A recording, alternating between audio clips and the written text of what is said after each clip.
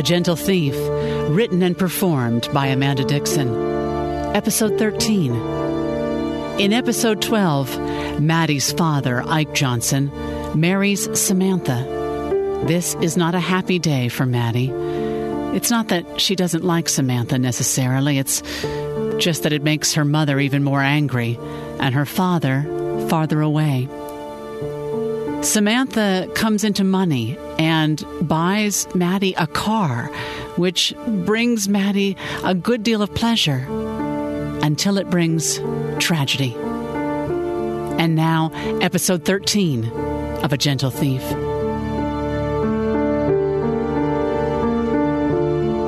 Christmas night, 1983. The phone was ringing. It sounded like it was off somewhere in the distance. Maddie was staring out the front window. Dusk always made her sad, and Christmas dusk was like the end of everything. The phone stopped ringing. Then it started again. The brief interruption in its clatter snapped Maddie out of her state, and she walked to the bedroom where she had left the phone on the bed. "Hello?" she answered, without expectation of who it might be. "Oh, thank God. Where have you been? I've been calling all day." Her mother sounded close to tears. "I went for a walk," Maddie said, seeming to just remember. "You had me worried half out of my mind. I thought something had happened." Her mother wanted to cry. "I'm sorry." Maddie came back to where she was and what day it was. "I didn't mean to worry you. I didn't want to be cooped up here all alone all day. That's why I was worried about you. It's Christmas Day, and you just got divorced, and you're in love with some lunatic, and—" "I'm not in love," Maddie corrected her, seeming to realize that it was true. "Well, I knew that was never going to last. What kind of a man could he have been to ruin your marriage in the first place?" "He didn't, Mom." "Anyway, I got the computer. My goodness, Madeline, you shouldn't have gotten me something so expensive. I haven't figured it out yet, but I'm going to have Danny. Remember Grace's son, Danny? Come over and walk through it with me." "I could help you over the phone if you want. It's not hard. It's really just plugging a couple of cords in." "I don't know if I'll be able to get the hang of it, but I like the idea.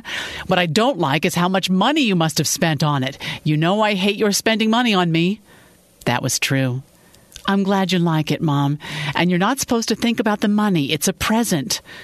"Did you get the cookbooks I sent?" her mother asked. "Oh, yes. I'm sorry. I got them Monday. They look really great.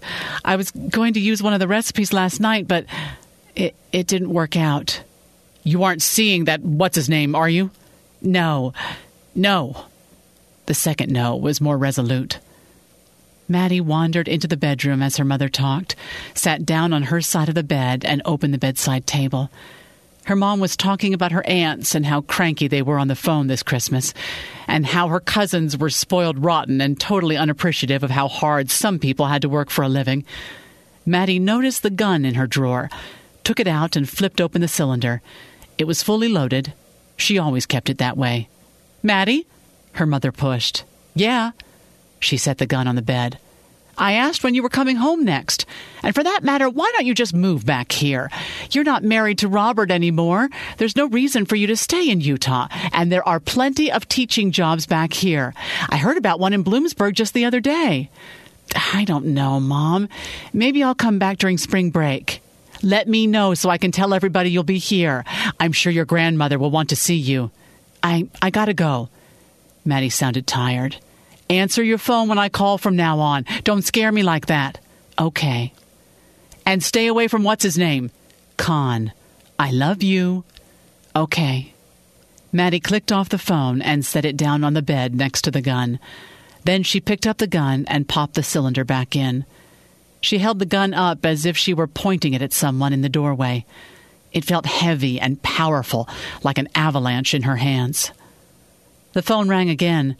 What did her mom want now? She considered not answering, but then figured she'd just get another lecture later if she didn't. "Hello?" "Merry Christmas, sweet girl." It was Maddie's father. "Hi." "Where you been? I've been calling." Not him, too. "I went for a walk."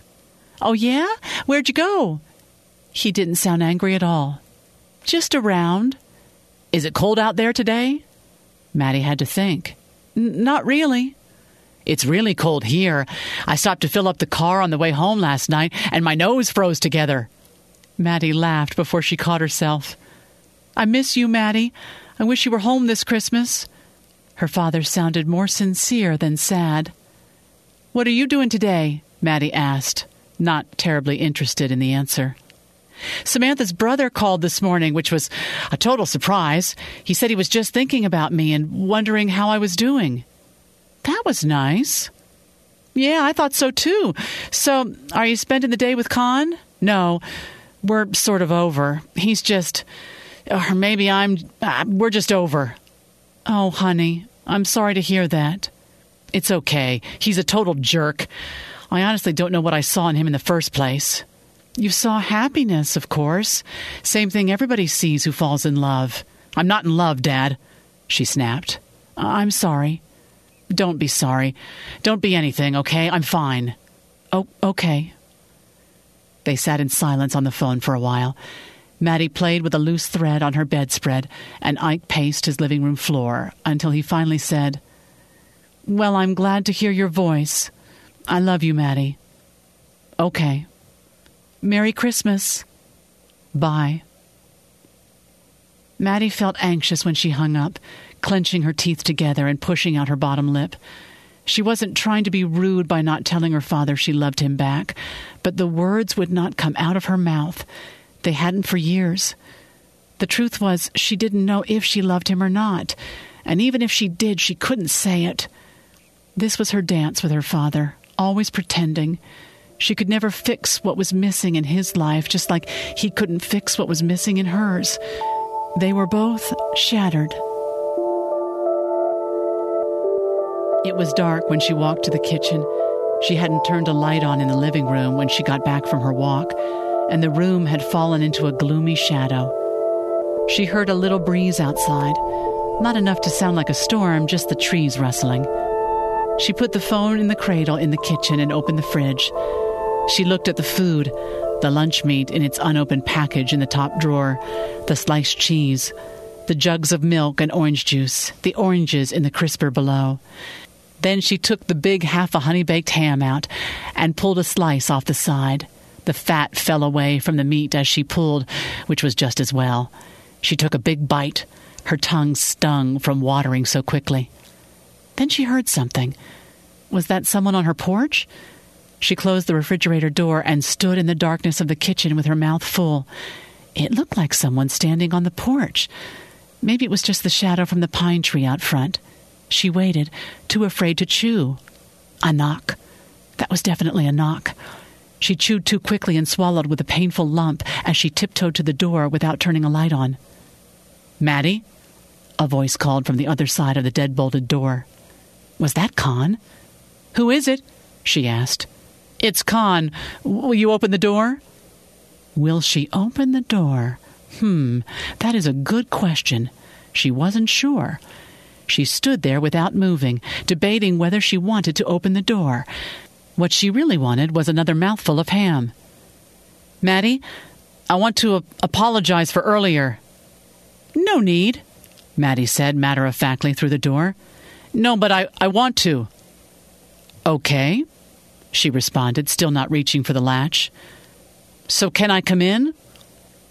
Maddie watched her right hand lift toward the latch, wondering whose hand it was. She unlocked the door and opened it, without stepping out of the way to let him in. She didn't say anything, just opened the door wide enough to see his face. Can I come in? He asked with a hint of annoyance. It's not necessary. She felt so calm. There's no need to apologize. There's no need for anything. I'm fine. I just want you to leave me alone. He shook his head in confusion and started in. It's just weird between us, isn't it? This morning when I drove past you, I was actually hoping that you saw me, hoping that you got upset that I didn't stop. I don't know why I felt that way, but I wanted to hurt you. Then the more I thought about it, the more I hurt. I kept thinking how lonely you looked crossing Main Street on Christmas Day all by yourself. The street was so abandoned except for you. And you. And me. Where were you going? Maddie asked. Home. From where?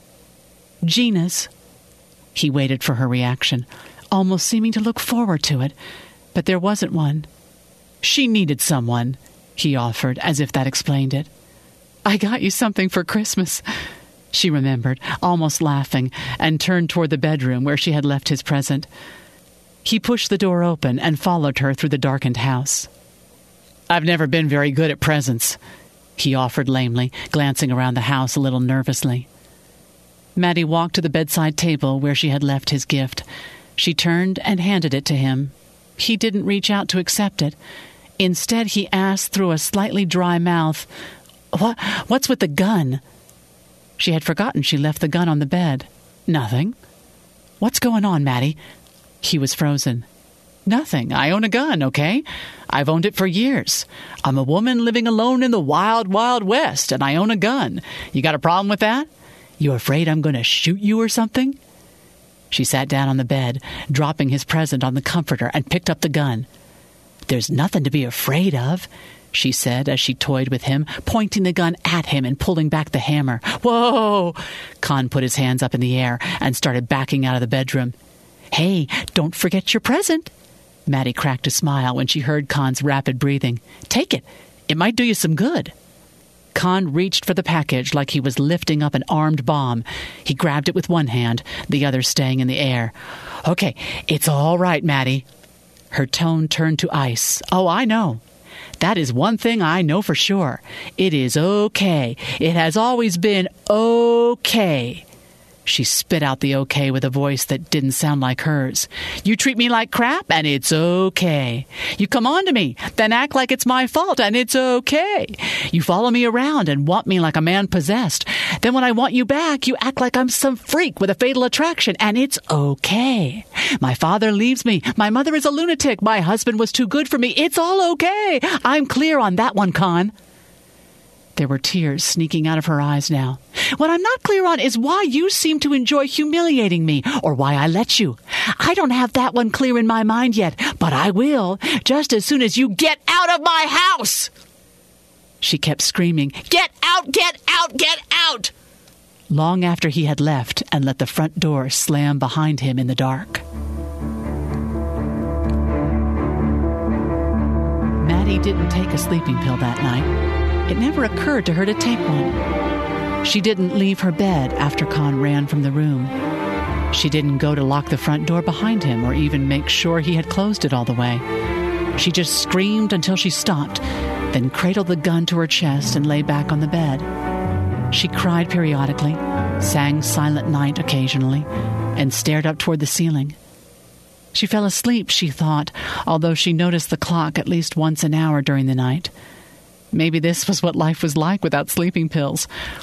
She listened in the darkness to see if she heard Con coming back, and felt secure holding her gun close to her.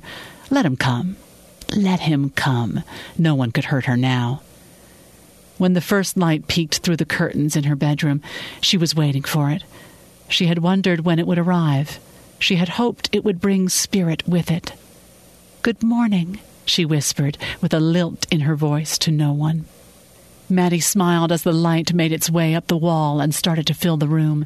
She felt the warmth of it growing. Boxing Day, she thought, for no particular reason. She wasn't British. Her family had never celebrated Boxing Day, but she liked thinking of the day after Christmas being a special day all of its own. She didn't like thinking it was over, all the specialness, all the light gone.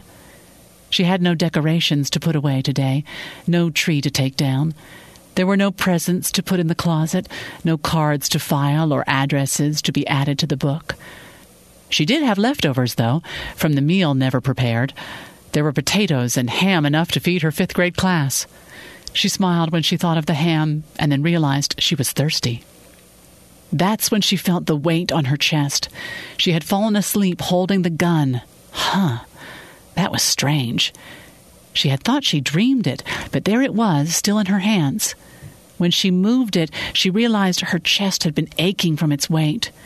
She set the gun down on the bed and rubbed the center of her chest where it had laid through the night, keeping her heart anchored to the earth.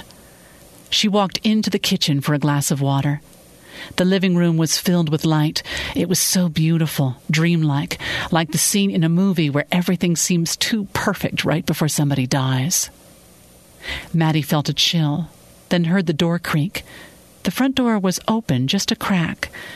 The air in the front room was cool and got cold as she walked nearer the door to shut it.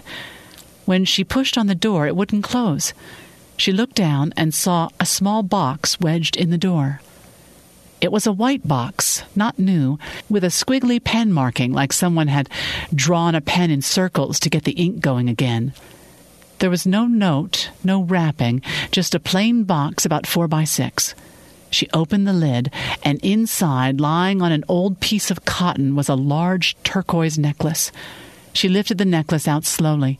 The chain was made of blue beads, not of uniform shape or size, some more yellow than blue. The stone was a greenish turquoise, quite large, with beading around its oval-shaped edge. Maddie lifted out the cotton bedding. There was a note folded up underneath, like something one of her 5th graders would get caught passing in class. "Dear Maddie," it read, "I'm sorry about Christmas, about the pain I've obviously brought into your life, about the tears. I know that wasn't you last night. That was pain. I want you to have this necklace. It was my aunt's. It reminds me of you. Love, Con. P.S. I have another appointment with Dr. Theron tomorrow at 1. Please come." Maddie put the note down on the coffee table and walked with the necklace back to the bathroom. She held it up to her neck, then fiddled with the clasp until it caught. She studied herself in the mirror and thought it was the ugliest thing she'd ever seen.